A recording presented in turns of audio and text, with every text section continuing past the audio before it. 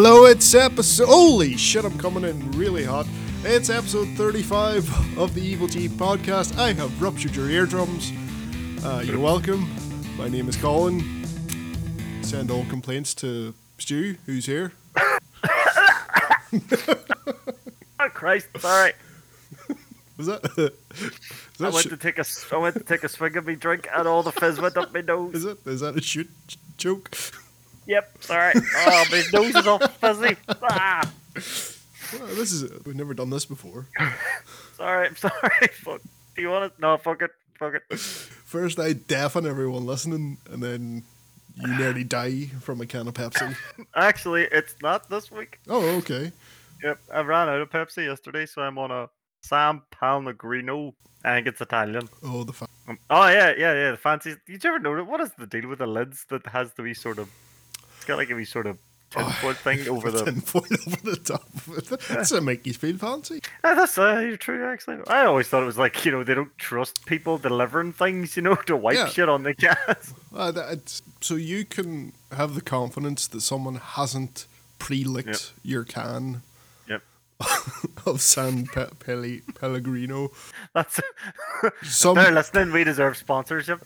There's some pervert running about spars just licking can. We can't do it to them. Any other can that's been licked by some pervert. If you're outside Europe and you don't know what a spar is, it's a shop. What do we got then? What do we do? Well, you're gonna have to start. I'll start here. You have to continue on your quest of Castlevania. So, what have you been up to this week? So I've been right. So I've got into a couple more Castlevanias. I haven't finished any of these, but almost finished one of them.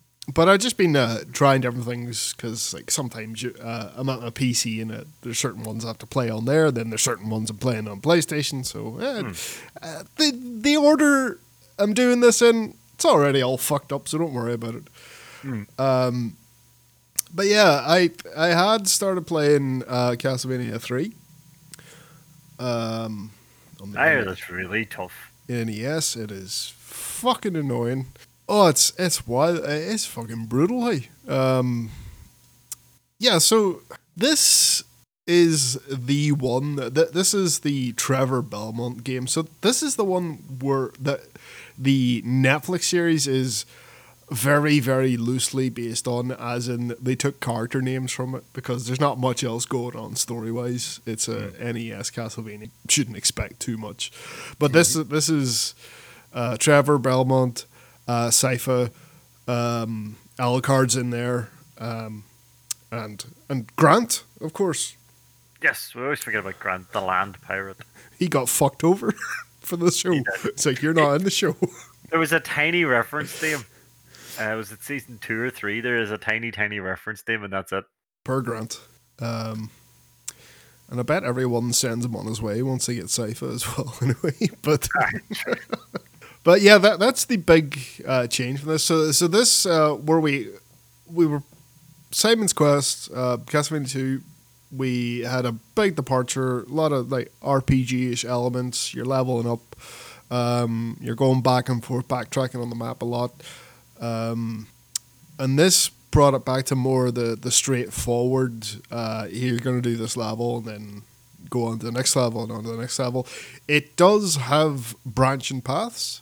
So at the end of some levels you get an option to go one way or another, and that's how it decides on which of these other characters you'll meet, which is another addition. So these three characters, Grant, Sypha, and Alucard, you can basically recruit them and switch to them at any other time, and they can play completely different than Trevor.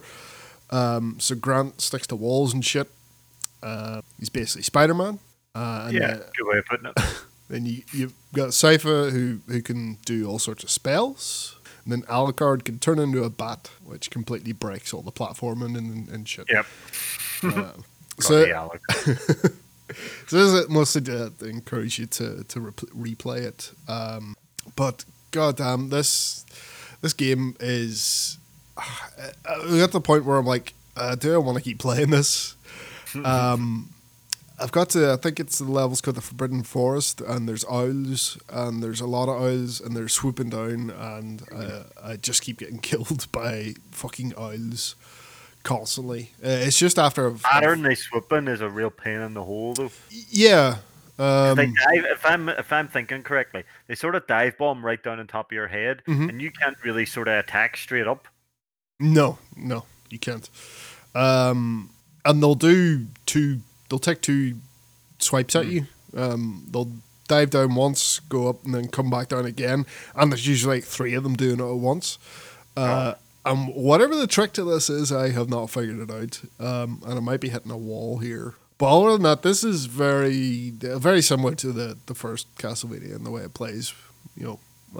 Except them throwing a lot more shit. Yeah, it's just fuck. It's like they ramp up all the really most annoying enemies to the point where it's like, this is maybe more frustrating than anything else. That's not a challenge; it's just frustrating. Yeah.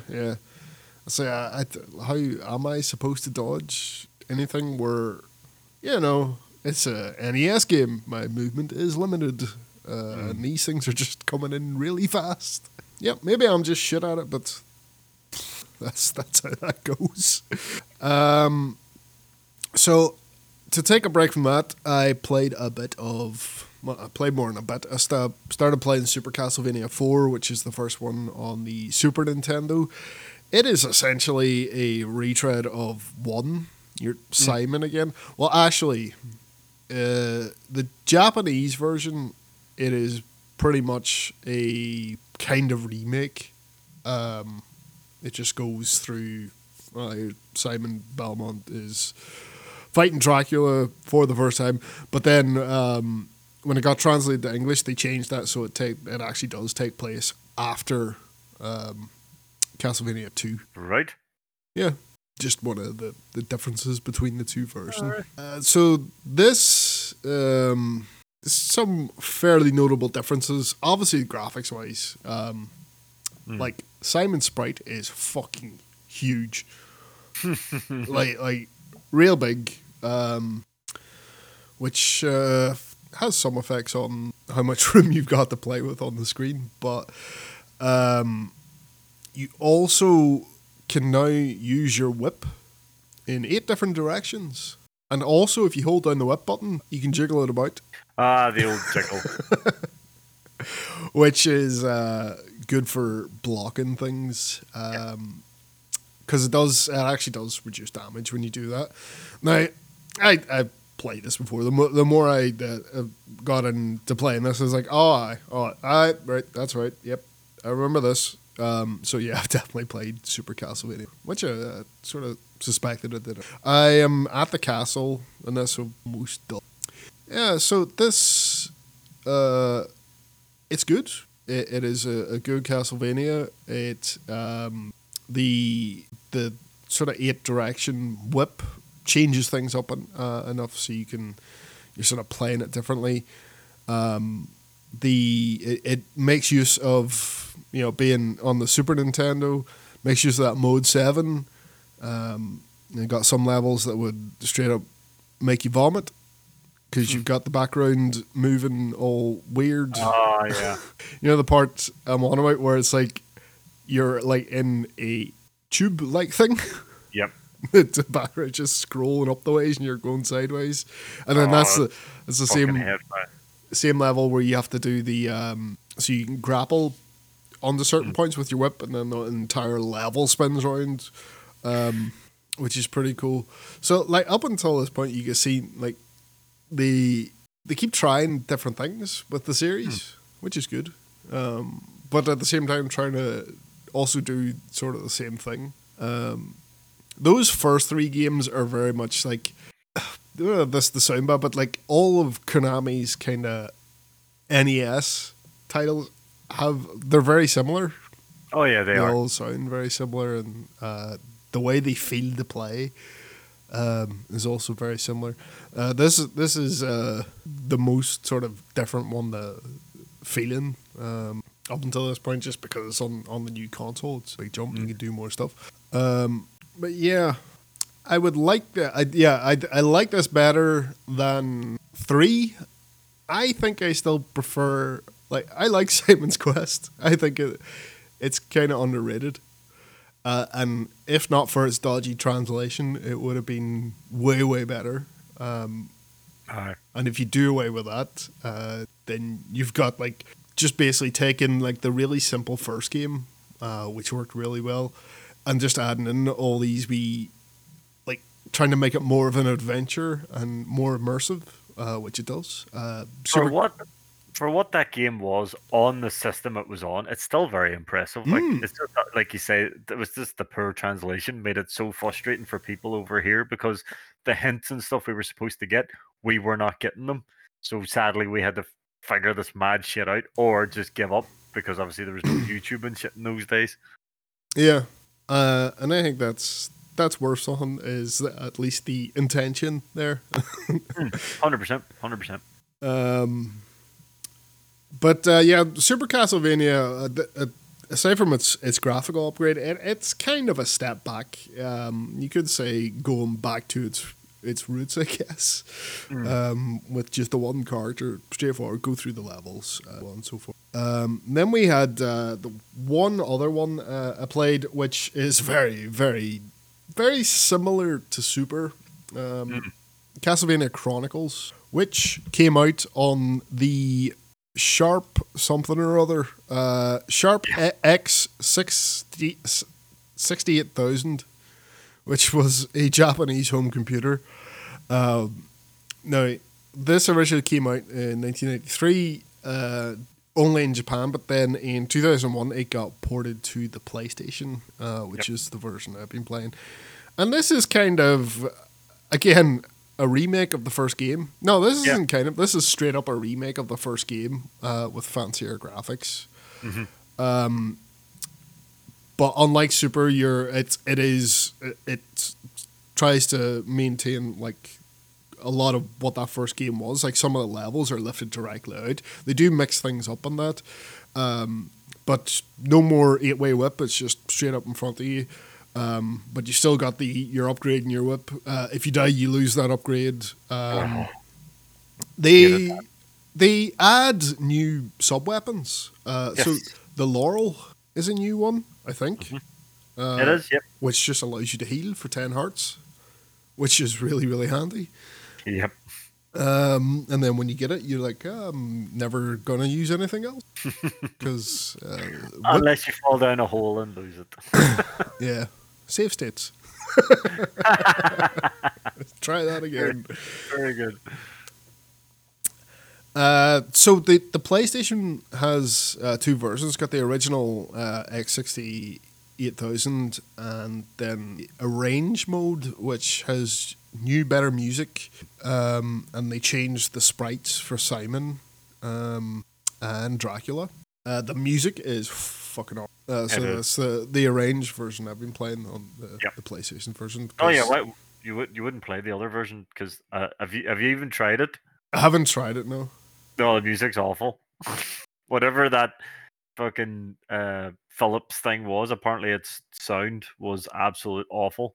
Yeah, someone tells me this was not intended to be playing game. No. It was just like it's just a home computer that you're supposed to do spreadsheets on it or something. Yeah, look at it. It looks. Yep.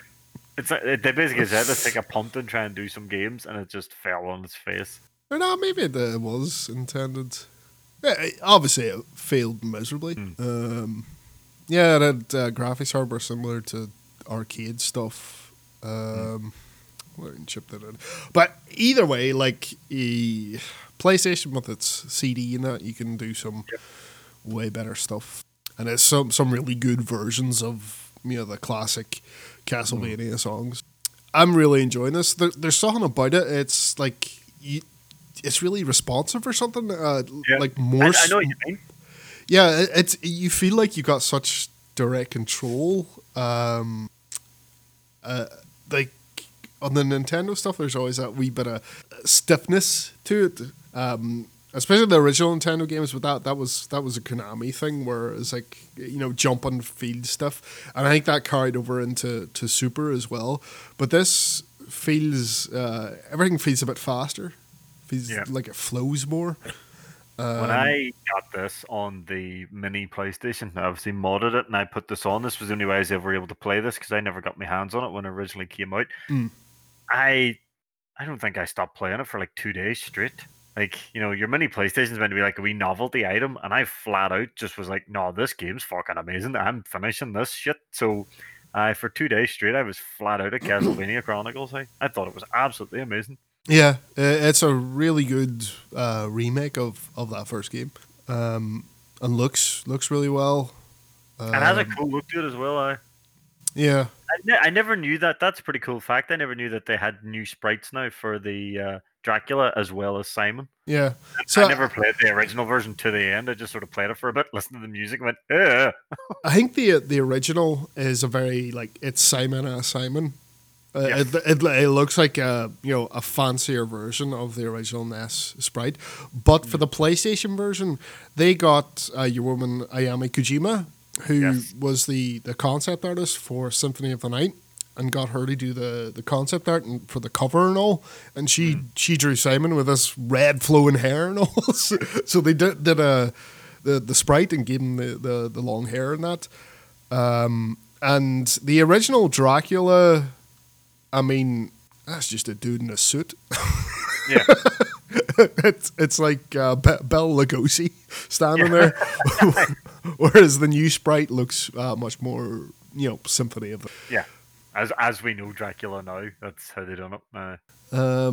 So yeah, that's 5 games I've played so far, and I think to rank them right now, I think 5th is Castlevania 3. Then I would put Super Castlevania 4. Then Simon's Quest. Then Chronicles. And then probably the original is still number 1.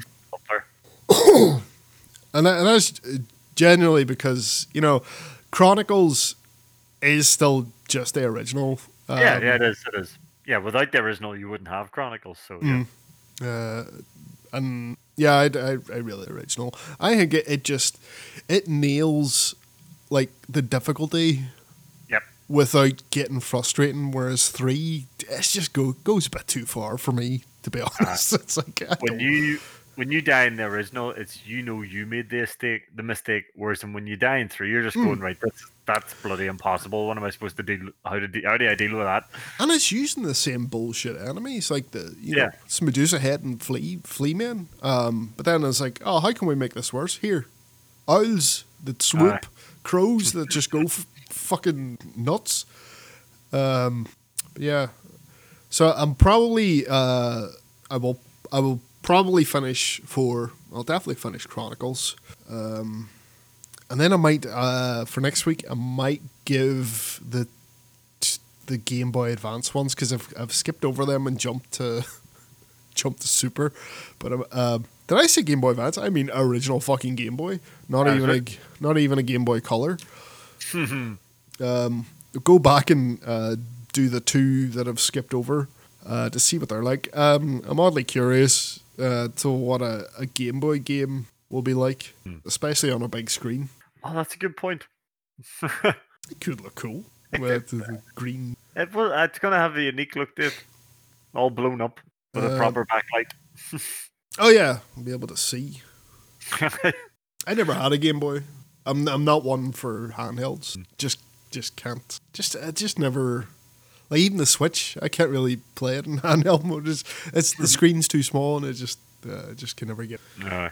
I also played something else that's. I guess it is a game, but it's actually intended to teach you something. So, like a lot of people, at the start of the pandemic, I think we all bought things intended to learn new things. Yep. I bought a guitar, right, and I had been sort of learning stuff. I learned a few chords, so on and so forth. Sort of stopped playing it a bit, and then I decided, that's a wild fucking waste. Let's get back on this. So I decided to give that Rocksmith Plus a try. Right. So I remember Rocksmith. Mm-hmm. What's Rocksmith Plus? So Rocksmith Plus is the new Rocksmith, and it's a subscription model. So it's Right. a service you sign up to, and it's like £12 a month.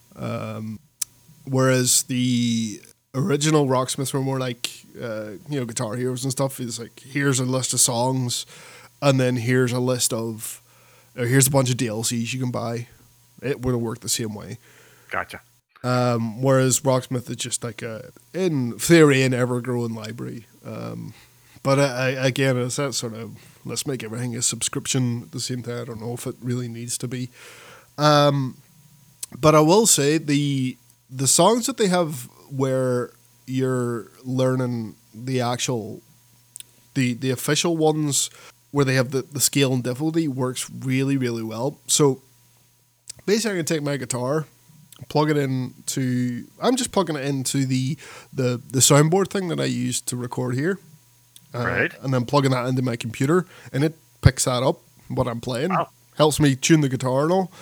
And then, very much like Guitar Hero or Rock Band, it'll give you a note highway, and you'll pick a song, and it'll first give you like a really dumbed down version of that song. So you might be playing, a note here and there in a riff, and it's just a sort of, right, so you're playing this string and then this string and then this string, and you might play 1 in 10 notes, and then you'll go through and you'll do that in whatever difficulty, and it'll be like, right, you play it again, it'll start throwing in more bits, and then I'm like, okay, you're supposed to play this chord here, and then I'll throw a chord at you, and it just like keeps going up, and at the end of each time you play a song, it'll have, in theory, sometimes this works, sometimes it doesn't, but it'll give you these practice points where it's like, right, you did this part, no problem. Here, try just that part again, but a wee bit harder, and you'll do that. Or it'll be like, man, you fucked this up. Let's try this again on 70% speed. And that shit works really, really well, and it feels really fun. And even though you're not playing a full song per se, it feels really good. Yeah, that's a pretty cool idea. I will say, it says it's got 6,000 songs. It does not have 6,000 songs. Right. Well, there are 6,000 songs in there, but the vast majority of them are just chord tracks that the community has done, and it's got no sliding difficulty or anything like that there. It doesn't work you up. It's just like, here's the chords to play this song. Off you go. So, maybe a wee bit misleading there. Yeah. And if I'm honest, the track listing, there's not a ton that I'm particularly interested. There's songs in there definitely. Like there's a bunch of Clash, some Real Big Fish, but there's a wild lot of Latin music. Like a lot of. There's Daniel O'Donnell in there. I was like, what the fuck's What? I know. It's like, what the fuck is going on here? Who the fuck wants to learn that? I know, some wee 80-year-old woman. With a guitar and a computer and... Has he sort of become an internet meme? I think he may have done, to be fair. It's all because of Father Ted. Really? I remember that episode where the boy was basically Daniel O'Donnell. Oh, was that remember that episode? Wasn't the alcoholic guy? No. He's like the wee Daniel O'Donnell guy, and he comes to stay, and Mrs. Doyle goes mad for him, and she bakes the chocolate for the cake and all. And then at the end, he keeps talking about this secret that he has. And, yeah, that guy. I think it was because of that Daniel, because apparently he hated that episode because he knew he was getting made fun of, and I think that's steamrolled this into an internet meme. So has he bought into it now? I think he has. I think he's just leaning into it.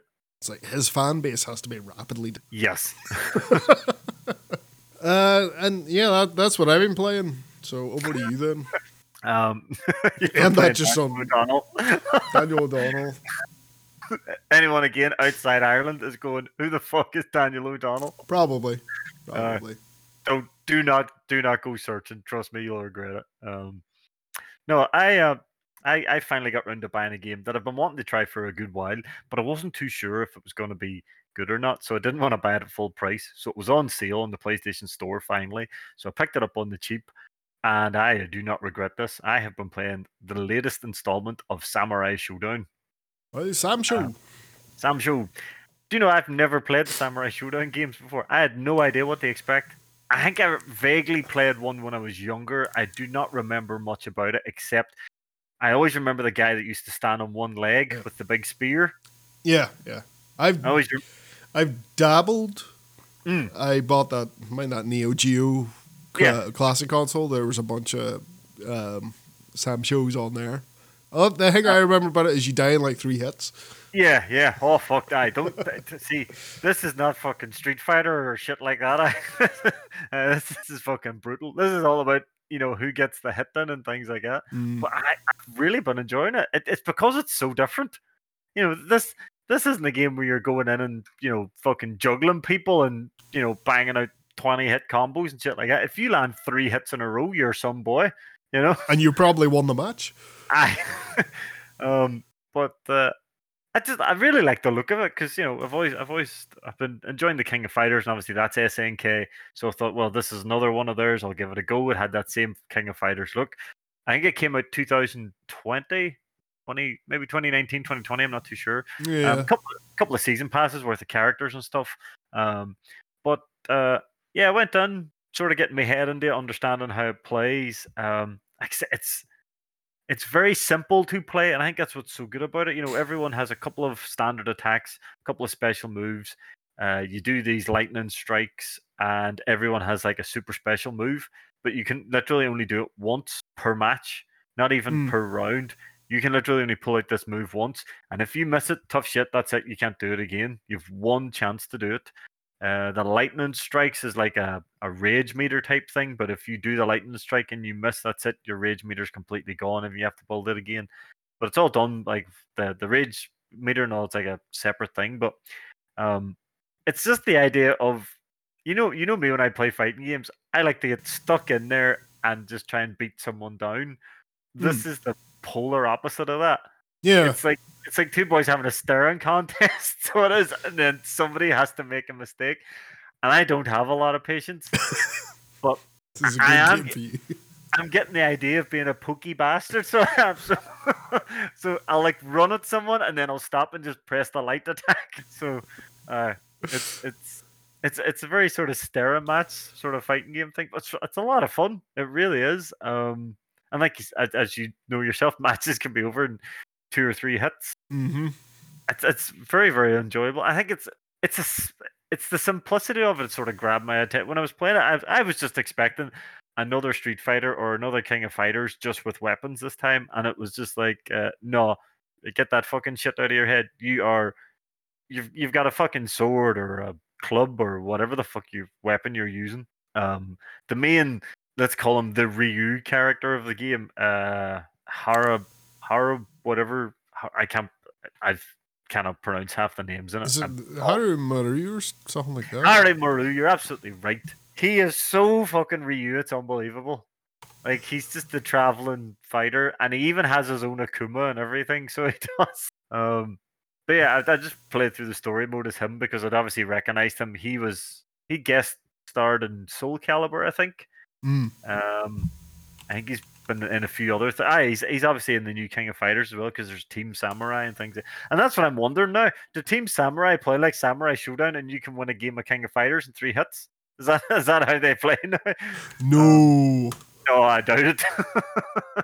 So, it's How Maru. No. Yes. How Maru. Yeah. So, obviously, if you're looking at the cast there, I immediately was drawn to someone called Earthquake. Oh, the guy with the big ball and chain? He's absolutely massive. He's like the size of the screen now. Yes, he's fucking ridiculous. If you're good enough, you can win a match in like 2 hits for him. But he is so fucking slow. He was a lot of fun to play. I tried like I say, I always remembered the guy standing on one leg. I give him a go. There's a guy who's sort of dual swords. He's got an eye patch. To me, he almost looks like he belongs in that fucking Bleach anime. So I mucked around with him for a Yeah. bit. Jubei, I think his name is.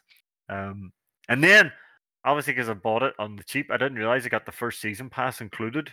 So downloaded me DLC people, and there's a dude that literally just used like a big stone pillar. He's a lot of fun because he throws the pillar. Now you can get your weapon knocked out of your hand and all if you're not careful. That's But right. this guy literally throws his weapon at you. So if you throw it, you have to go and get it again. So you have to. It's like a risk reward type thing. But he's a lot of fun, and he can put his own rage meter up, but he loses health because he smashes his head off his own pillar. So if you're in if it's like a dire straight situation, and you've got the health to go for it, bang your head and go for the sort of the big sort of lightning blade. It's basically you use your rage meter and then you just pull L2 and you go flying across the screen. That's kind of like the old samurai movie thing, where the boy goes skidding across and he stands still and then the other boy sits for a second and then he falls over dead. Yep. That old cliche, but you could do it. And then if you do certain moves at the end of a match, you'll just straight up cut boys in half and they're dead. So that's fun. Yeah, I don't think. So I didn't play much of King of Fighters, but I remember there were Samurai Showdown characters in Capcom versus SNK. Oh, okay, that would make sure. sense. And there was no insta kills or anything like that in that. And Ryu getting his head cut off. I'm sure Capcom will be happy with that. I'm sure they have to be balanced for King of Fighters. Like it's. But I am tempted now to pick them up because I've been enjoying King of Fighters anyway. But I'm shocked at how much I'm enjoying Samurai Showdown, and it's making me sort of wonder: should I play the other ones or just enjoy the newest? I'll probably just stick playing the newest one. But there's there's still a bit of an online community. It's obviously died down a bit, which is making me think it's a bit of an older game. But really, really, really enjoying it. I feel like I'm getting into my fighting game groove again. So that's pretty cool. But if you've never tried Samurai Showdown and you're not the biggest fan of, if you look at things like Mortal Kombat or Tekken and you think, Jesus, they're far too fast, and there's boys, with these infinite loop combos and shit like that, maybe Samurai Showdown is the fighting game for you then. Because like I say, if you do, I don't think you can even physically land 3-hit combos because the moment you fall over, you're falling backwards and the way you strike, you'll always sort of be pushed backwards anyway. So there's always gaps between you, really, when you do a big hit. So there's no time or room to be doing 20, 30 hit combos anyway. Yeah, many of these. 3 was the first one. 2, 4. Samurai Showdown RPG. Oh, that makes sense. That was bound to have happened at some stage. Neo Geo CD system. That was PlayStation. Sega said that has to be Japanese. Trying to think what I played Samurai Showdown on. I can't think what it was. Was it they did release an anthology on PlayStation 2? Maybe. I remember being younger. I hadn't moved up here yet. So. Oh, right. So that came out in 2009. Maybe it was in an arcade somewhere. There is a 360 one. It could have been. That's what I'm thinking now. Because I always remember the guy standing on one leg. And I remember thinking this was absolutely hilarious. This guy on one leg fighting with a big spear. Because at first I thought he only had one leg.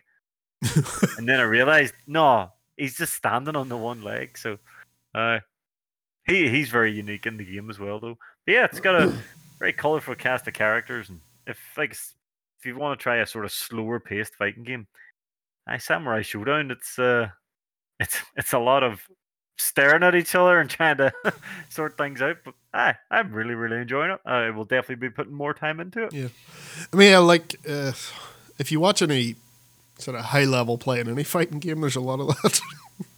True. But at least in this, it's like there's a point. It's super quick. I guarantee the first person gets a hit, then that's it. A round is over. You're getting all this fighting game hype up again for Street Fighter 6, aren't you? Probably. That's what you're gearing up for. You're secretly excited for it. There's no secret about it. I will probably be definitely picking up Street Fighter 6. Tekken 8. They can't come out in the same year. That would be stupid, right? That'd be bonkers. No, I think Tekken 8 will be a brave bit away. Yeah. So game news then. Not a lot. Still. But to start us off here, why don't we talk about Ubisoft and the state of them? So they cancelled. Did we talk about this last week? I'm not sure if this happened after or No, this happened after. Right. This happened afterwards. So they have cancelled 3 unannounced games, which that's not great. Nope. I wonder how much work was put into them and things like that. How much money have they sort of dwindled on it? Yeah. Because they've done that, their stock's taken off. Yep. Fall 19% fall in their stock price. 19%. It's a big chunk. And yeah, basically they're saying that their Mario and Rabbids underperformed. Just Dance 2023 underperformed. Keep in mind that they've been trying to do things like they've been trying to get a battle royale game and that as well, didn't they? That's right. I can't remember what it's called. What was there called? That's how big a deal it was. Hang on. What was it? Hyperskip. Jesus, what a shit name. Yep, Hyperskip. Yeah, they put a lot into trying to get stuff. Yeah, that was a while ago. Well, 2020, but they haven't been doing much else. Like Mario and Rabbids, I don't know what their sales hope for that. They're like, it's a Switch only title. Just Dance. Oh yeah, it's one of theirs. Who do like that? That's what they had come out last year. Is that it? Yeah. I think so. There was no Assassin's Creed last year. This year they've got Assassin's Creed Mirage, and then they have delayed Skull and Bones again, which is the pirate game that they've been working on for 10 fucking years. Jesus. Since 2013, apparently they've been working on this game. I am surprised it has not been cancelled already. Same. Because I don't think anyone gives a shit about this. No. I mean, it's multiplayer, can't get off the boat pirates. Yeah, can't get off the boat. That's the big thing. I mean, you've already got, what do you call the Sea of Thieves for your pirate fix, and you can get off the boat in that, can't you? Yes, but this is real pirates, so this is edgy pirates. I forgot. That's boring. This came off them doing the Assassin's Creed Black Flag, and everyone loved the sailing around and that. Yeah. But one of the things is like, right, so in this Skull and Bones, that was one of the last time they showed, was one of the first questions that was thrown about. It was like, so are you doing stuff out of the ship? And you got this really cagey response from them because it was like, you got these port towns, but they're just like sort of glorified hubs, I think, where you can go to, where a menu probably would have worked. But yeah, that's just what I was thinking. They're basically menus done in a stupidly over-the-top way. Yeah, but I think this is kind of like, go and fire cannons at a thing, and then that'll be it. It'll be a lot of implied, you got the treasure, instead of you going, getting a map and looking for treasure. See, I think after playing Black Flag, they got the wrong end of the stick. Is what people would have wanted it would be an open world pirate game without all the assassins bollocks bogging it down. Where you're just like, everyone likes sailing these ships, so let's do an entire game around that. And then, Jesus, already had the ship sailing done, yet still took 10 years to do it. What the fuck? Yeah. And then they have said that Beyond Good and Evil 2 is still in development. Beyond Good and Evil forever at this stage. I think they've been making this one for 15 years ago. For 15 years. 15 years ago, this was announced. We last saw it in 2017. The guy making it has left the company. Yep. Or 2018 was the last time we saw it. I don't know. They say it's still there, but are they just saying that because we don't want to hurt our stock price anymore? So yeah, I hope those 7 million Assassin's Creed games they announced do well for them. Yep. I hope their NFT sales, can keep them afloat. I hope that's where all their money went. I hope that's what they spent all their money on, researching that stuff. Yep. I don't know why they were trying to get free to play stuff and all, because they have Rainbow Six. Yeah. And For Honor, surely, that's your live games. They're still around. Why? What do you need more for? Aren't Ubisoft The Division as well? Yep. Division's there. That's on like season 10 or some shit. So why do they need more live service? Aye, you're 100% right. There's no need for it. Because greedy bastard. Because they want a Fortnite. That's what they want. They want Fortnite. Yeah, It's like people need to stop chasing Fortnite. You can't have Fortnite. Fortnite is Fortnite. You will not ever be the new Fortnite. So stop it. Yeah, that's 100%, man. And at the end of the day, do we really need another goddamn Fortnite? Nah. No. Because the Fortnite's barely a game. It's a... I don't know what it is anymore. It's like a social space type thing. Like it's almost the Battle Royale game is not the most important thing with Fortnite. No. You know, it's a thing where people buy skins of their favorite characters and then dick about. And yeah, everyone wants to do that, but like there's only so much room, and people invested a lot into Fortnite already, so it's going to be a hard sell to get them to try something else. Let's go and talk about something that we don't usually talk about. Tabletop gaming. Because I don't do this. Nope. But this is worth mentioning. So Wizards of the Coast, they are the owners, publishers of Dungeons and Dragons. You might have heard of it. I think it was on that Stranger Things TV show once. All right, I always just think of Brandon Cutler. Oh, I forgot about that. It used to be his gimmick. Yep. I play D&D. He's got the gimmick ball. That's a dash to calls his dice. Yep, he used to call it the gimmick ball. His D20 gimmick ball. So they had this thing called their open gaming license, and basically what that meant was you yourself could go and create something using the Dungeons and Dragons as like a baseline, as a place to start. And you could just do that, make your own homebrew stuff. You could write a story. You could do basically whatever you wanted with the license. And it was really good. Dungeons and Dragons, still huge, made money, really healthy fan base. People love it. You've got all these podcasts and YouTube shows stemming from people's campaigns, which has spun off into, stories and cartoons and doing stuff like that, and it was all good. So they made changes to that, which basically limited a lot of that stuff around basically the Wizard of the Coast looking for a cut of the money that was being made off this stuff. So it was like a tiered system, where the top one was like, if you make over 750 grand off something that had anything to do with Dungeons and Dragons, you owe us 20% of it. Also, all projects now have to go through us. We have to look at every single one of them and approve them before they're done. Which its fan base did not take well.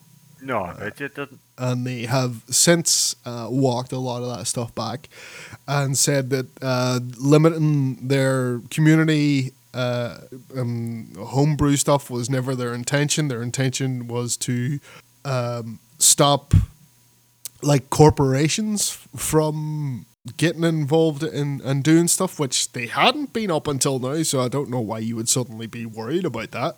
A nice try on the backtracking, but I don't think anyone's buying this. Yeah. I wonder, did they see, like, based on this, it means like in Stranger Things, they could just put that in there and have that be a thing. Did they be like, we want to be Stranger Things, money, pay us?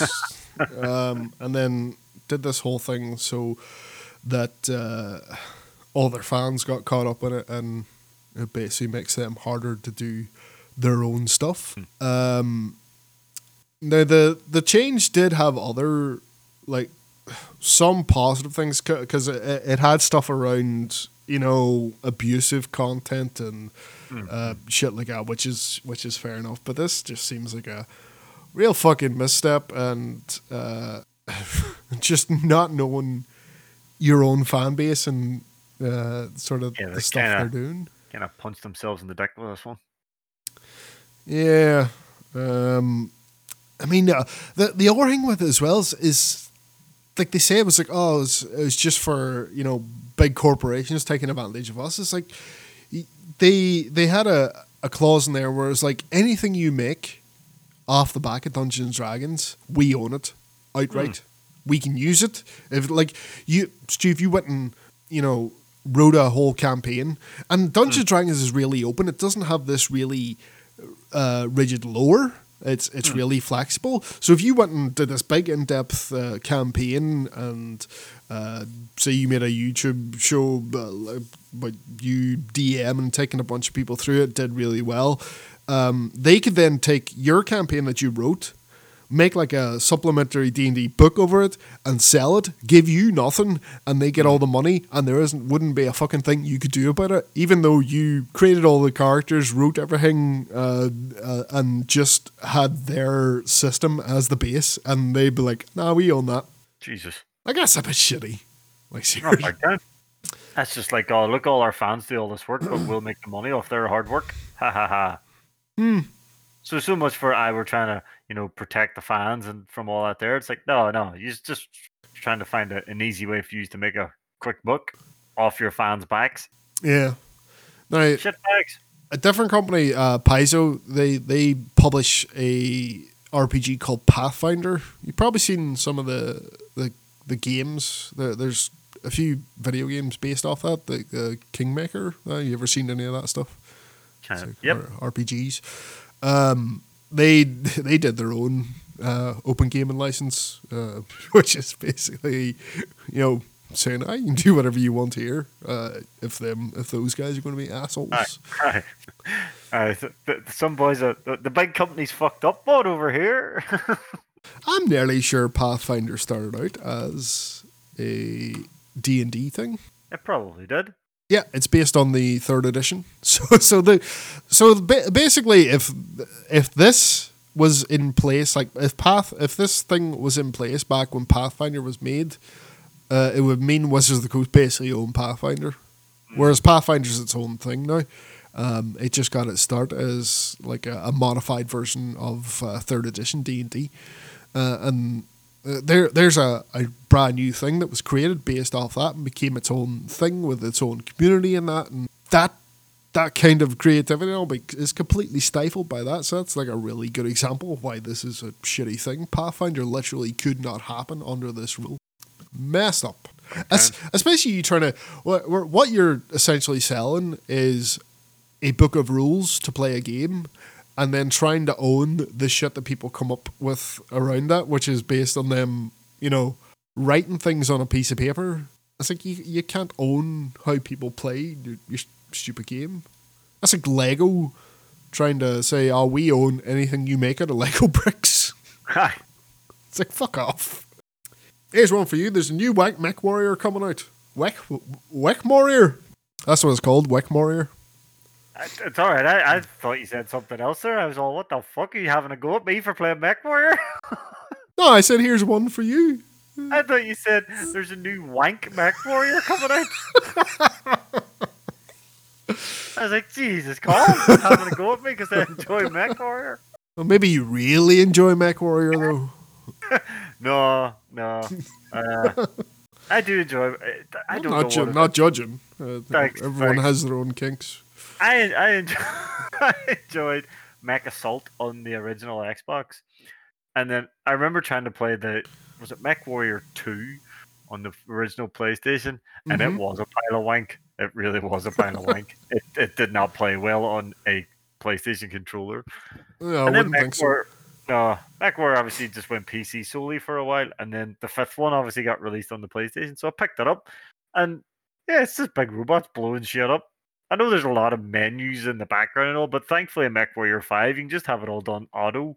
So that's all I do, is just auto everything, and then just get to win the battles and stuff. So I was trying to play Mech Warrior 4 during the week, and it doesn't do the auto thing, so I think I made it about 10 minutes in before I got fucked off in menus. So I'm really hoping, because I know there's a lot of people don't like 5 because they think it's too basic, and my worry is that this new Mech Warrior is going to go back to the likes of 3 and 4 and just be I a don't think so. fest.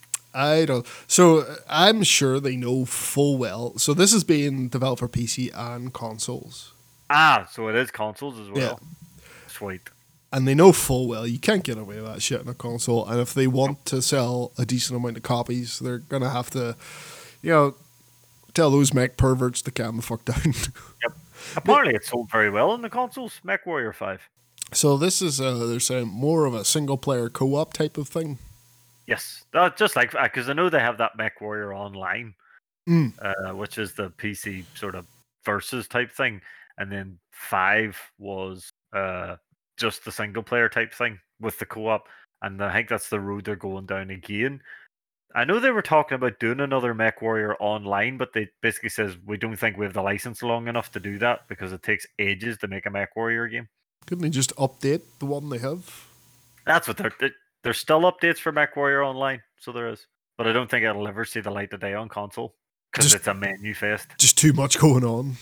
It's just a menu fest, man. It's just fuck me. All I want to do is just get in here and blow some shit up. And it's like, no, you have to pick how many heat sinks goes into your sides and all. And I'm like, I don't give two fucks. I just want to blow some stuff up. Which is the great thing. You just press auto and the game goes does it all for you. And you're like, thank you. Yeah, I don't think that's the kind of thing that you can backtrack on. Like once you've made it accessible like that, you probably made some new fans based on that, and then if you go back, you'll just lose them. Yeah. But I look forward to seeing what they do because the last one was good fun. I just like I say the campaign. I had no idea what I was doing. I was just flying around the universe picking fights with boys. No idea what I was doing. All I could see was these loyalty levels going up and down. And I was just looking at the next planet going, well, that's close. So I'll fly over there and pick a fight. So then my loyalty would go down with one boy, but go up with another. But then I'd just fly to the next planet and pick another fight. And then my loyalty would be all over the place. I'm like a billionaire, but I don't think I'm actually any further in the story because I don't know what I'm supposed to actually be doing. I just pick fights. Fair enough. I'm probably overpowered as fuck because I probably have all the big heavyweight mechs, and I'm probably just running around. Well, there was a mission where I accidentally stepped on an enemy mech and didn't realize it killed him, and I was supposed to take him in alive. So that was like, oops. Yeah, had it coming. Yeah, he did. Yeah, he's a body. He's a body. So shouldn't have been running under my feet. What the fuck was he at? But yeah, I look forward to see what they do with the next one. Xbox consoles are going to be carbon aware, whatever that means. Carbon aware, so not carbon neutral. No, it's basically a way of them somehow knowing when your power grid is most likely to be using renewable energies and doing updates and shit around that time. I guess it's just making the consoles smarter so it uses less power. I think they did stuff around using less power in its rest mode. Okay. And just being smarter about that sort of stuff. It's something that more companies should be trying to do because it's like we want to keep playing games, so you need to make these things that play the games sustainable, please. And it's not us that can do that. Don't be telling people, oh, you shut down your Xbox. Put something in that Xbox that'll do it for them, and then they won't question it. Exactly. And as well that other Xbox news, this is news about potential news. They're going to show stuff. There's a showcase coming up soon on the 25th of January.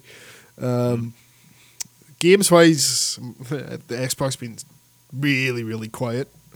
Which everyone's like, yo, when are you going to make some games? Sony's over here just releasing all sorts of God of Wars and Last of Us. And you ain't done shit. Yep. Pentiment. It's been a while since they've released anything. You had Halo Infinite and then Pentiment.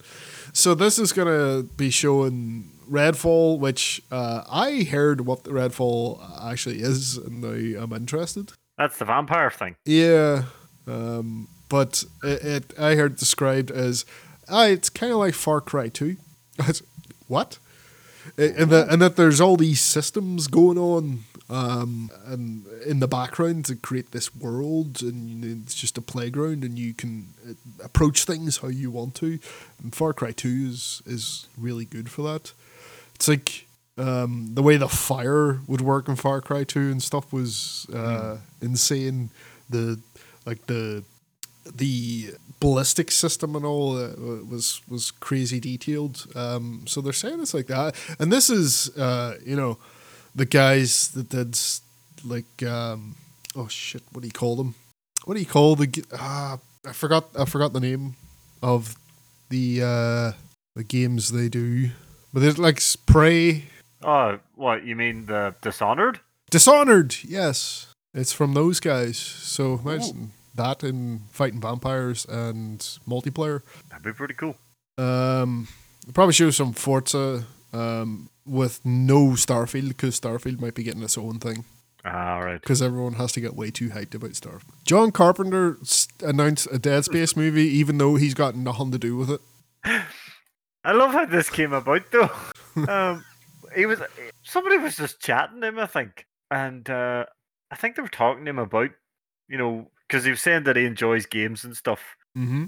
And he says, if I've always said I'd love to make a Dead Space movie if they were ever making it, but I think someone's already attached. And that's all he said. There's already a director set to, or they've already got a director attached to do the project. And then, like, I don't think John Carpenter would give a shit that he'd let something like that out. He's probably just sort of went, aye, bugger. But, if they ever want me to do it, give me a shout. I don't care who's doing it. Dead Space movie, whoever it is, sack them and get John Carpenter. He's the man. Yeah, why wouldn't you? It's like, yeah. Oh, the guy that makes horror films, legendary horror film director, said he's interested. I don't care if you have Spielberg, Scorsese, and fucking that wanker that did the Dark Knight films. I don't care if you've all three of them set to direct this. Fire them all. Fire them all and get John Carpenter. He is the fucking man.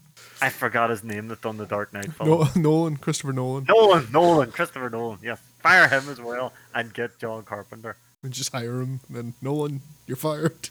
Just hire him and then fire him. Hire him to fire him so John Carpenter can walk in and sit on his. No, I'm sorry, I like those films. Oh yeah, I know, but I'm just saying it'd be pretty funny, to have just John Carpenter walking in and telling Nolan, get out of here, you jobber. Bet you've never even finished the games.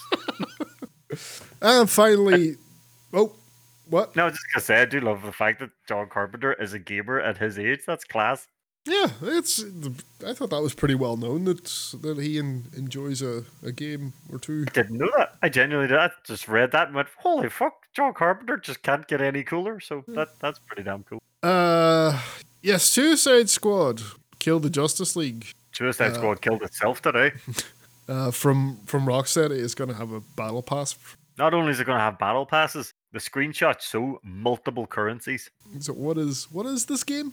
A lot of people are thinking it's going down the road of that Avengers game now. But I thought this was like a single player game with an actual story. So did we all. Is this a live game? It's starting with, why else does it have a battle pass? That's the confusing part. It's like, why? Oh, everyone's starting to think this has gone down the road of an Avengers type thing. Bet you nobody told Samoa Joe that when he did the Shark's voice. Which is trying to do like the Destiny type thing. Mm. But this has only got like 4 characters. At the moment. I guarantee they start adding people in. Woof. After that Gotham Knights went a bit, didn't have a great release, and then everyone's like, no, it's all right. Rocksteady, they're the original guys, did Arkham Asylum. They'll pull through. They're like, Suicide Squad will be good. And now who did the Gotham Knights one now? That was the same guys that did Arkham Knights, which wasn't part of like Rocksteady. I think Rocksteady did Asylum. You mean Origins? Origins, yes, Origins. Yes. So the guys that did Origins did the Origins, yes. Knights. Yeah. And then obviously the guys that did Asylum, City, and Night are now doing this Suicide Squad one. Yes. Right. Oh dear. Again, it's like, why can't we just have a game why does it have to be something that's like, oh, it'll perpetually make money? It's like, you've had this in development for so long, and that's... You know this is just going to be shoehorned in as fuck. That sort of stuff doesn't interest me. It's like, isn't this the type of game that should be telling a story? It's like, no, but I'm gonna hunt down Batman 15 times a week to grind out battle passes. Come on. And I like it's not to say, like, I play Dark Tide. I'm doing the same missions and that's really fun to play. But like the Rocksteady games, there's a certain thing you're expecting there. And one of those things is a story with a start and an end. And is that not what this is going to be? I honestly don't think so, from what's being described. And it's not like in Destiny where you're creating your character and that. It's like, so what are you going to have in there? It's like, 50 different Harley Quinn skins. Is there going to be like a social space where where other people see your skin at all? Or like Destiny has, like Dark Tide has, so it makes you sort of worried about what the state of that game is. Yeah, and there's, like I said, that the screenshots were also showing multiple currencies. Yeah. It's like, why does this game have any currencies? Why does it need any currencies? What are we doing? I honestly just thought it was going to be like another Arkham game. Just here's a game. It has a start, a middle, and an end. And so did everyone. So did everyone. Yeah. I think Arkham or Gotham Knights was supposed to be kind of like that. And everyone knew they had some really ambitious sort of live game in mind, but it all sort of fell apart, and we ended up with what we ended up with. But yeah, this we all thought it was one thing, and it turns out they obviously know this would go down like a lead balloon because they haven't even hinted at it being something like this, but there you go. That's what you get. Don't trust game publishers. Nope. God damn it. And don't trust people that run wrestling companies either. I don't trust people that claim they're retiring. So, like we talked about Vince McMahon coming back last week. We did. So now he has done a thing which basically means he can do whatever the fuck he wants, shareholders be damned. So he's changed the bylaws around shareholder voting and that basically gives him complete control. So he can sell the company and the shareholders have no say. And it's just up to him. So, yeah. I think it might be a reaction to people. Some shareholders have filed lawsuits against him over all this stuff. So it could be a reaction to that. And this isn't a case of it all being, when we think of shareholders, of being, rich guys owning everything. It also involves people's retirements because America's a nightmare. Your retirement ends up being tied into shares in a company, and there's people's retirement funds tied into WWE shares. So, that's the wrong move here could severely fuck people over. Yep. But that's Vince. He doesn't care. Is it true? So obviously, I've been hearing a lot of different things. I don't really bother with the internet and stuff. But did Stephanie leave? Yes, she did. Stephanie McMahon stepped down as CEO shortly after Vince voted himself chairman of the board again. I mean, if that's not a sign that nobody wants you there, I don't know what is. Triple H still there and has, I think he's been having talent meetings telling everyone, look, nothing's changing, we're all good, which I'm sure is true for now. But at the same time, I don't think Triple H could really stop anything if it did happen, and I don't trust Vince not to do more shit. Exactly.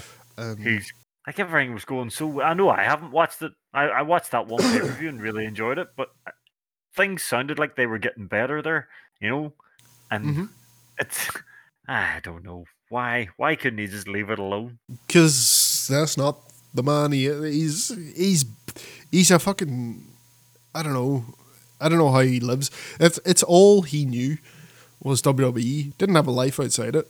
It's like you got all this money, but all you do is WWE, and then have to retire. I was like, oh, what do I do now? Huh? What does one do when they're not working? He didn't know, so he went back to work. He forced his way back into work. That's the worst thing. At the expense of probably quite a few people by the time he's done. From one old man to another, Sting has basically said when his current deal with AEW comes to an end, that's when he's going to call it a day. Oh, well, fair enough. At least he's calling it a day when he wants to call it a day. Yeah, instead of getting injured out of it. But I reckon if it hasn't happened yet, they're going to hold on to him, and Darby will be his last match, I reckon. You think it'll be Darby? He's had this whole big friendship with Darby. Or maybe Darby will be one of his last matches, actually. Maybe one of his last. I guarantee Flair will be trying to get in there. Oh, fuck. God, how bad would that be? People wouldn't care, though, how bad a match that would be. Like, oh, it's Flair and Sting. It's like, it's two old men. Okay, one of them can do some stuff. Yeah, I was going to say, at least Sting can still do some shit. The other one, there's like 10 years between them as well. But yeah. The other one might die. Passed out 3 times in a fucking match in his quote-unquote last match recently. To which I'm like, wait, you were conscious for any of that? It looked like Jay Lethal just throwing a fucking ragdoll around. Fuck. Oh, I've watched one Ric Flair last match. I don't want to watch another. Yeah. Although that right, so Flair can't wiggle in. Who else do you think would give Sting a final match? Do you think does it have to be like from his history? No. But there's not really anyone from his history that could really give him a match to go out with, is there? Because they're all like Sting is a fucking outlier in that he's still wrestling. Yeah. Very, very true. I can't think of anybody who'd be. Jeff Jarrett. Dixie Carter. Fuck. Smojo. Hulk Hogan. Fuck. Darby would be a nice one. I would, use your retirement to put someone over.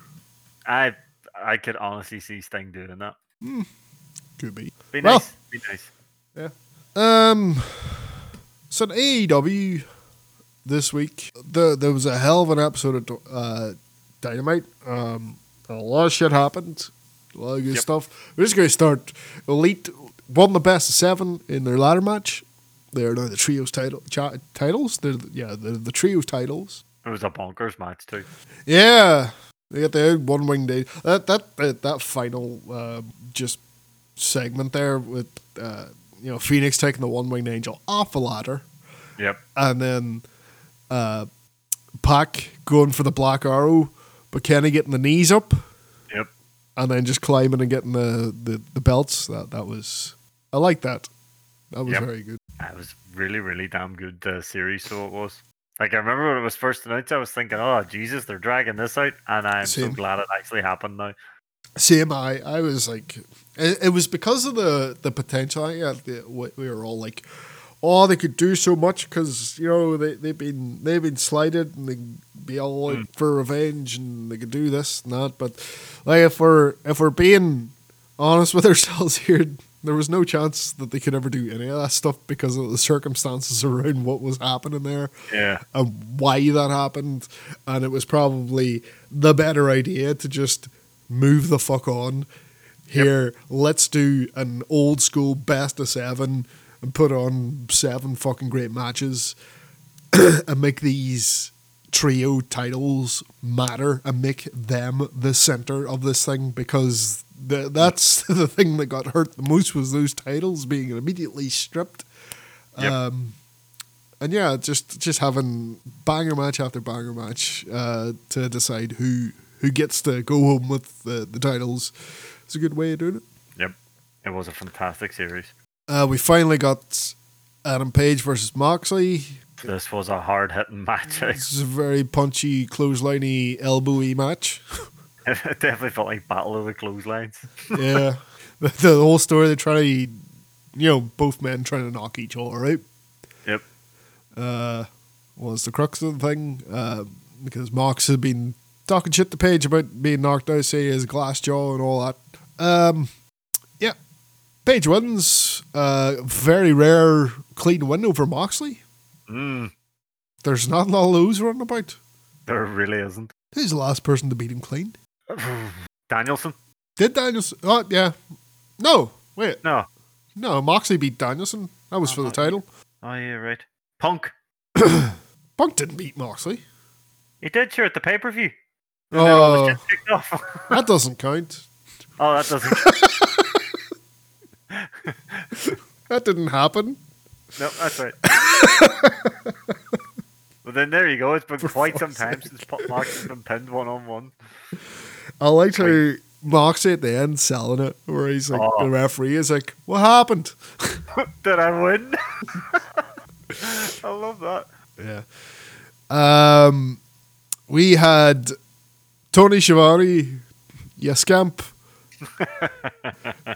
he swerved us all. Did you think MJF was coming out?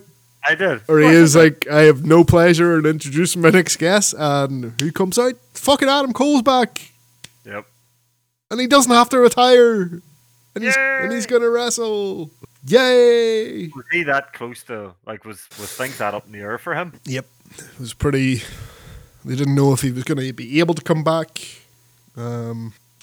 So yeah, it's been Forbidden Door was when we last saw him, where he got dinged in the head really badly. Oh fuck, that's right. They had to stop the match. That's right. Jay White basically took one look at him and goes, "Right, boys, we're done." That's fuck. It's like Okada stopped trying to hit him. Aye. So he was supposed to take the Rainmaker and just collapsed. Yeah, good to have him back. Wonder what he's going to do. Are you going to fight Kenny Omega already? Please. What next? That suplex. Hook. A fucking big bull sold the balls in as well. That entire match, you just go down to one thing. Hook, suplex, and like 7 foot tall Big Bill with seemingly ease. That's a fucking special kid there, man.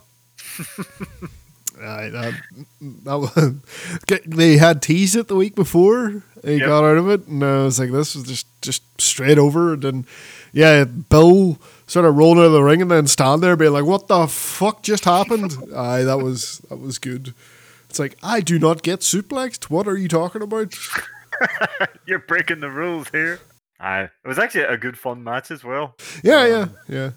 Fucking Jungle Boy and Hook coming down. I was actually expecting, because no way Hook gets the crazy pop. I was actually expecting Jungle Boy out first, but no, they still brought Hook out first. Yeah, would you? I mean, it doesn't really matter when the pop comes, as long as. But I forgot it was his hometown. Yeah. There's that as well. He's the hometown hero. We had a women's match, which was grand, but so this was the Saraya choosing Toni Storm over Hayter, but being a bit of a dick about it as well. It was like, oh, there's no question, it has to be Toni Storm. And we saw last week where Sheeta was like, what? Either with look at her face. So them two taking on Baker and Jamie Hayter. So this was all about. Well, it should have been all about Sheeta, but everyone was like, "Oh, where's Sasha Banks?" It was like, "Oh, Jesus." We guess Sheeta sort of walking out. She seems like she's on Saraya and Toni Storm's side. You know, she's cheering for them. She's looking worried when they're getting beat up. Then at one point, she slides that kendo stick into the room, and Britt Baker picks it up. No, she was acting all shocked. Like, oh no! Nah, she knows exactly what she's doing. Yep. Didn't get in the ring, try and stop anything. Yeah. You just have to watch. You can go, oh Jesus. Oops. And we know that's not Sheeta's style. She loves getting in there and getting mixed up. So yeah. Oh no, what have I done? Sheeta's turning shit heel. I like it. Yeah. It's just a shame we didn't get any. Like, if we're doing this Joshi thing, let's do this Joshi thing. Like, Yuka Sakazaki's there. She was on Dark. She's literally on the building. It's like, come on. All right, if I'm just being impatient, really. And if they're doing it, they're doing it. If she's there, but I'm gonna add. No point lying. If she then, if we see the tweet from her being like, it was great, thanks, way back to Japan now, I will be disappointed. Well, I'm guessing Yukasaki's getting a ROH title shot. Yeah, because we had that on Dark today. So her coming out to interrupt Athena's post-match beatdown. Jesus Christ, Big Show and Daddy Magic were like, oh, what's this? Oh no, what's going? Like, for fuck's sake. Say her name at least. Say her name. Be like, oh my god, crowd, the crowd goes nuts and you just stand there like fucking each. And like, that's pre-recorded. Surely they could have went over and tried that again. Someone went, come on, boys. Come on. Aye. Get with it. If I was Excalibur, he'd be like, it's Yuka. Like, and you're like, huh? What's going on? Yeah, that I didn't appreciate that too much. Nope. Yeah. So there was a whole section with JAS in the ring being shits. Yeah. So Starks and Andrade come out and cut a really fucking. I think you described it well. Cringy promo. Yep. I was sort of watching it, going, "Fuck, why is this so bad?" Yeah. You know, I don't know about Andrade. I don't know what his promo skills are. He clearly proved they're not great. Yeah. I know Ricky Starks can cut promos. I'm like, it just feels like he didn't bother preparing anything. It was good up to a point where he's in like, saying, "Chris, step aside, get out of my way," and then he's like, "I want to talk to Hager," and then just makes fun of him because he has a lisp. I was like, that's real fucking lazy. That's really fucking lazy. You're supposed to be the face here. You can do that shit if you get a heel, make fun of someone's lisp, but come on. Andrade was like, "Oh, Sammy, you can't control your wife." It's like, if you were Sammy, he should have picked up a microphone. It's like, why would I want to control my wife? She's my wife, not my fucking dog. Yep. It's like, Jesus Christ, man. Yeah, I wasn't a fan of that segment. Nope. I'll leave that one to the end because we'll talk about this. Jeff Jarrett stole a Golden Globe from some boy. I don't know who this guy is. I don't know who that guy was either. No. What is his name? Something Hauser?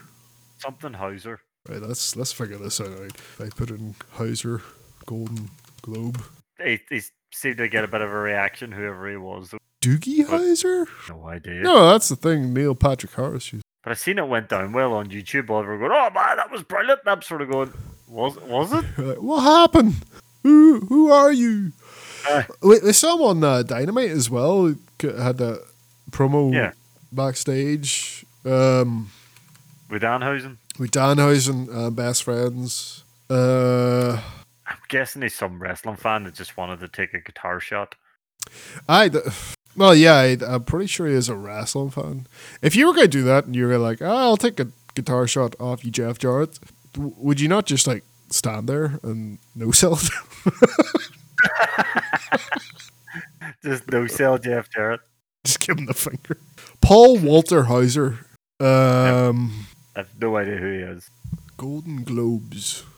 He must have won some fucking award or something. But we probably should have done our research in this before we brought this up. I don't know. Don't know what he won it for, but there you go. Jeff Jarrett stole it anyway, so Jeff Jarrett now has a Golden Globe.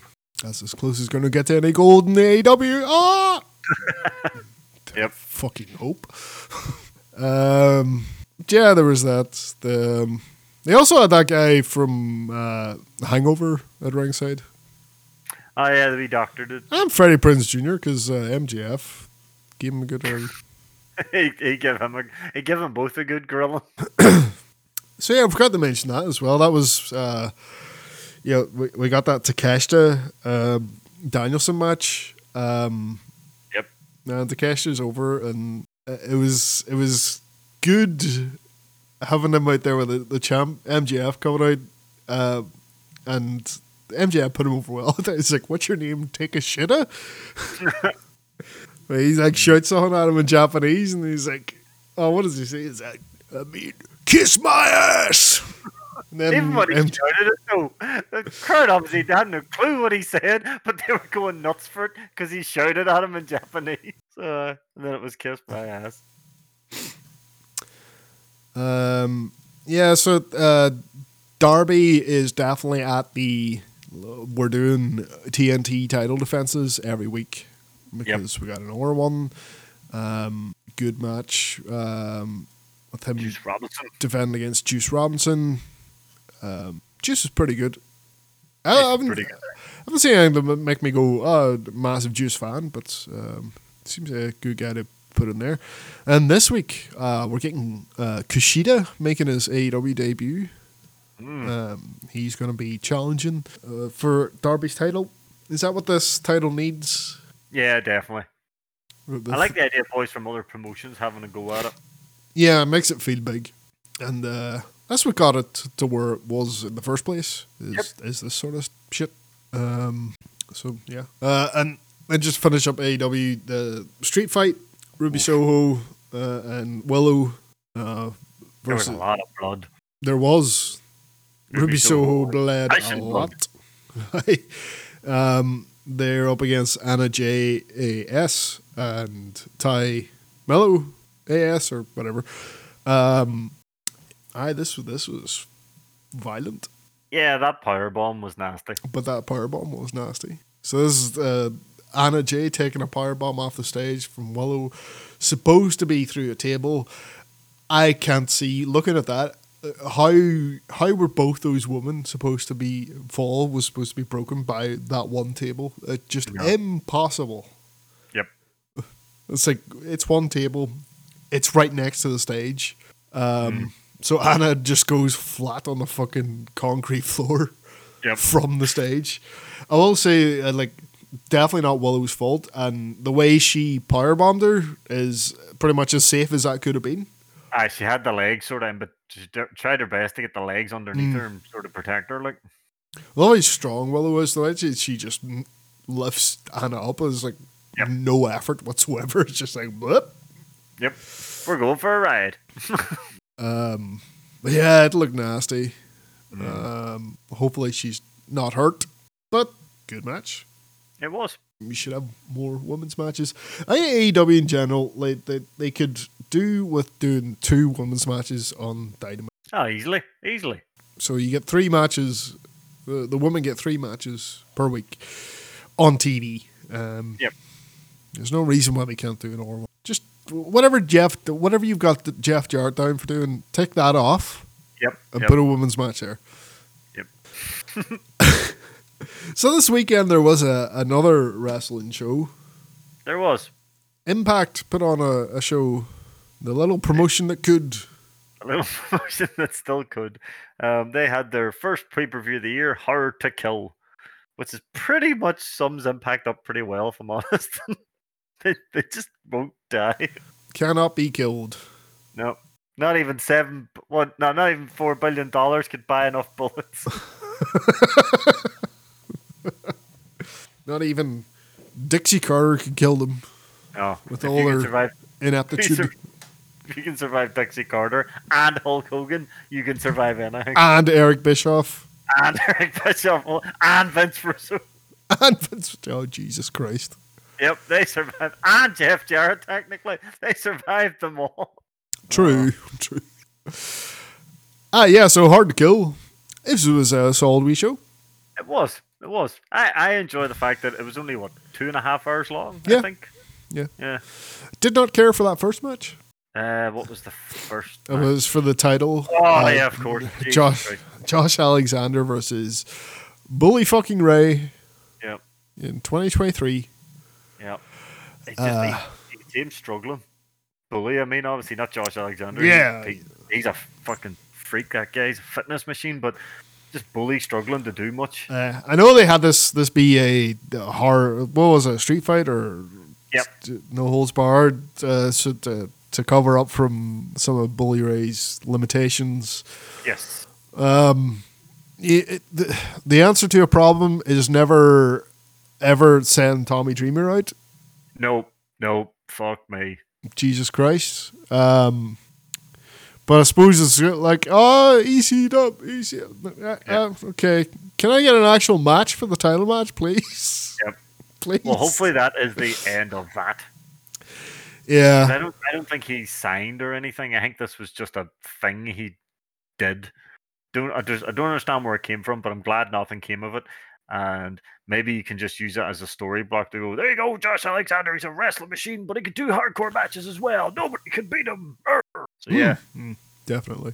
But I really do like Josh Alexander, so I do. He's very good. What other matches? So our next match was the 3-way tag match, or the 4-way tag match, sorry. 4 tag teams. So that was Motor City Machine Guns. That was the Machine Guns, it was the Major Players, it was Bullet Club, and it was Heath and Rhino. Oh, they didn't last long. Which no. You might ask, why are you here? Yep. I don't. When you look at them, love Rhino. Oh, but it's like, look at who else is in this match. Yes. What the fuck are you doing here? Yep. I have to admit, I do like the Major Players. They're really good. Bullet Club is Chris Bay and Austin. Ace Austin. Yeah. You're talking about Cardona and Myers. Yes. I think they're fucking brilliant, them too. But match I thought was obviously it all came down to the Bullet Club versus the Machine Guns because they've had some problems for a while. So yeah. Also for the matches, that's what you want it to come down to. That's you're going to get the most entertaining. Ace Austin and Chris Bay are fucking brilliant. They are very, very good. Very exciting to watch.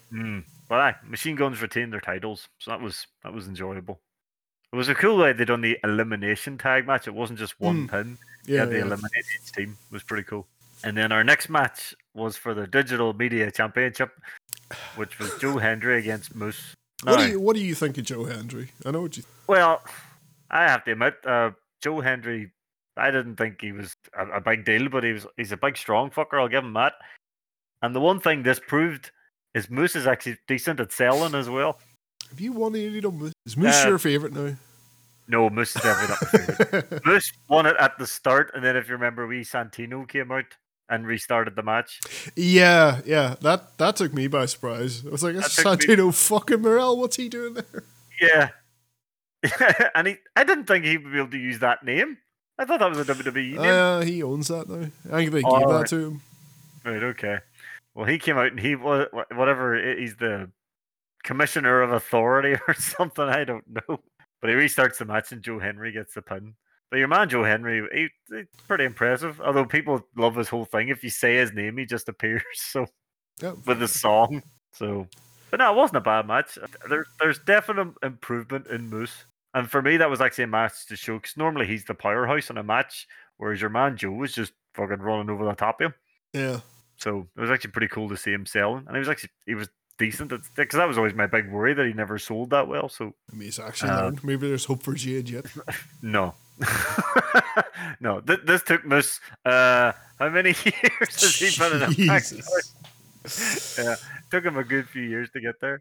But I thought the next match was very good, which was the women's 4-way. Yeah. So you had Masha Slamovich, Gianna Perazzo, Killer Kelly, and Taylor Wilde, who has a bit of a new look. I'll take your word for it. Yep. Taylor Wilde normally goes around very sort of happy, bouncy thing, and now she's obviously rocking the black and coming out to a metal song. So, but yeah, enjoyed this. I actually, at one point, I really did think Diana was going to take it at one stage because that would actually be a very cool rematch, which we'll get into later. But I do like Masha Slamovich as well. Masha Slamovich kind of reminds me of a female Callahan. Right. Okay. Because she does enjoy the whole deathmatch thing, so she does. And she has no problem just flinging caution to the wind and going with what needs to be done to get the crowd going. So, yeah, good match, though. But your woman, Killer Kelly, she was out for a good while, or I don't know what her story was, but I haven't seen her in ages. So that was a bit of a shock when she came down. But no, good match. Next one I thought was very entertaining as well. Macklin and Rich Swann starting in the back. Oh yeah, the street fight, literally in the street. Yeah. I like they had the guy. Obviously, this was planned, but the guy coming out of the car park beeping the horn and all, and then he's like, is that right? Then they're gonna use your car as a weapon. Fuck Swan into the car. But that was there was the bit where Macklin went to dive at him, and your man had the big sort of dumpster open. He just flies into the dumpster. That was very, very good. Some of the shit they were doing just on the concrete in the street must have hurt like a bastard. Cutter on the street. I know. That's like, oh God. On the pavement, on the actual pavement. It's not even like an arena floor where everything's all smooth. It's like, there's stones and things and dog shit and just doing cutters onto it. I mean, obviously, Rich Swann comes out. He's got the jeans and all on for the street fight, but fucking Macklin's in normal wrestling gear. Yeah, he's like, that's usually why you do that in a street fight, because it's like, you're not doing this and fucking. He wore a t-shirt though, didn't he? At least. For the start of the match, but I think it did come off him at some stage when before they got into the arena. But very, very good match. I'm a big fan of Rich Swann. I think Rich Swann's fantastic. And I think your man Macklin's very, very good as well. Haven't seen like proper let's just fight out in the streets and Attitude Era type stuff. That's what took me. When there was actually cars and all going past. Yeah, I like that. Yeah, that was pretty cool. Obviously, the arena's not that big, so they were literally on it. Because obviously, you think about them big arenas that WWE would do, they'd be like something like the Odyssey, where you go outside and there's not much around you. Whereas, obviously, we're these guys where you walk outside and you're literally on a street, which give it that sort of more entertaining feel, I thought. Yeah. The next match I thought was fucking brilliant, which was Eddie Edwards and Jonathan Gresham. Oh, yeah. I was surprised at the winner of this. Same. The way they were sort of building up Gresham, talking about he's never lost on home soil and he's on a bit of a streak, but it was a clean one as well, which was very cool. Yeah. But Jesus, Gresham he's a special wrestler as well. That bit where they were sort of in the ring and Eddie was laying the chops in, he was sort of almost doing the Tomohiro Ishii thing, where he sort of leans into the punches, only he was doing it with a wee barrel chest of his. Yeah. Excellent. And then just the whole mat game with Gresham. I tell you, Tony Khan fucked up there, losing Gresham. Totally fucked up. I mean, what are you doing? Go say sorry to that man. that man is a wrestler's wrestler. Like, could you imagine? We could have had Gresham versus Danielson. Imagine that. Could have, yeah. Fuck me, that would be some match. Then we had our main event, and this was fun. This was another fantastic match. I have come to the conclusion that Jordan Grace doesn't know how to do a bad match. So as long as you know she's in your match, you're in for a really good one. But the whole thing was title versus career. So it was Mickie James, Jordan Grace. Jordan Grace is champion. Mickie James says if she loses, she'll retire from the ring. And they poured it on thick. They're like, you had her having a special entrance where she's wearing gear similar to her like debut gear in WWE with the big Native American entrance. You have Tara there crying at the start of the match. You have her family at ringside. It's like everything pointed to this is it. This seems like a retirement. Yep. Mickie. Obviously they built Mickie James as the underdog as well because. Fucking Jordan Grace. Jordan Grace. Everyone's the underdog. She's a fucking human. I swear to God, they were calling her the Juggernaut all day, and that is an understatement. That woman is a fucking brick. But I love the bit where Mickie James tried to do the roll up, and she just stood there looking at her like, "No, that's not happening," and just walks across the rope. But the superplex off the top, followed by the jackhammer, I thought that was some combo. Hey, didn't let go the whole time. But really good match. I think it was near 20 minutes long. But somehow, some way, Mickie James gets the fucking upset and actually pins Jordan Grace. She's now the Impact champion, and the match was fantastic. Really enjoyed it and all. But to me, it's like, Mickie James didn't really need that. No, not at this stage. You could have made someone. toppling Jordan Grace. Yeah, she's like proper dominant Yeah, champion. yeah. Like you had a 9-month build of Masha Slamovich beforehand, 9 months undefeated.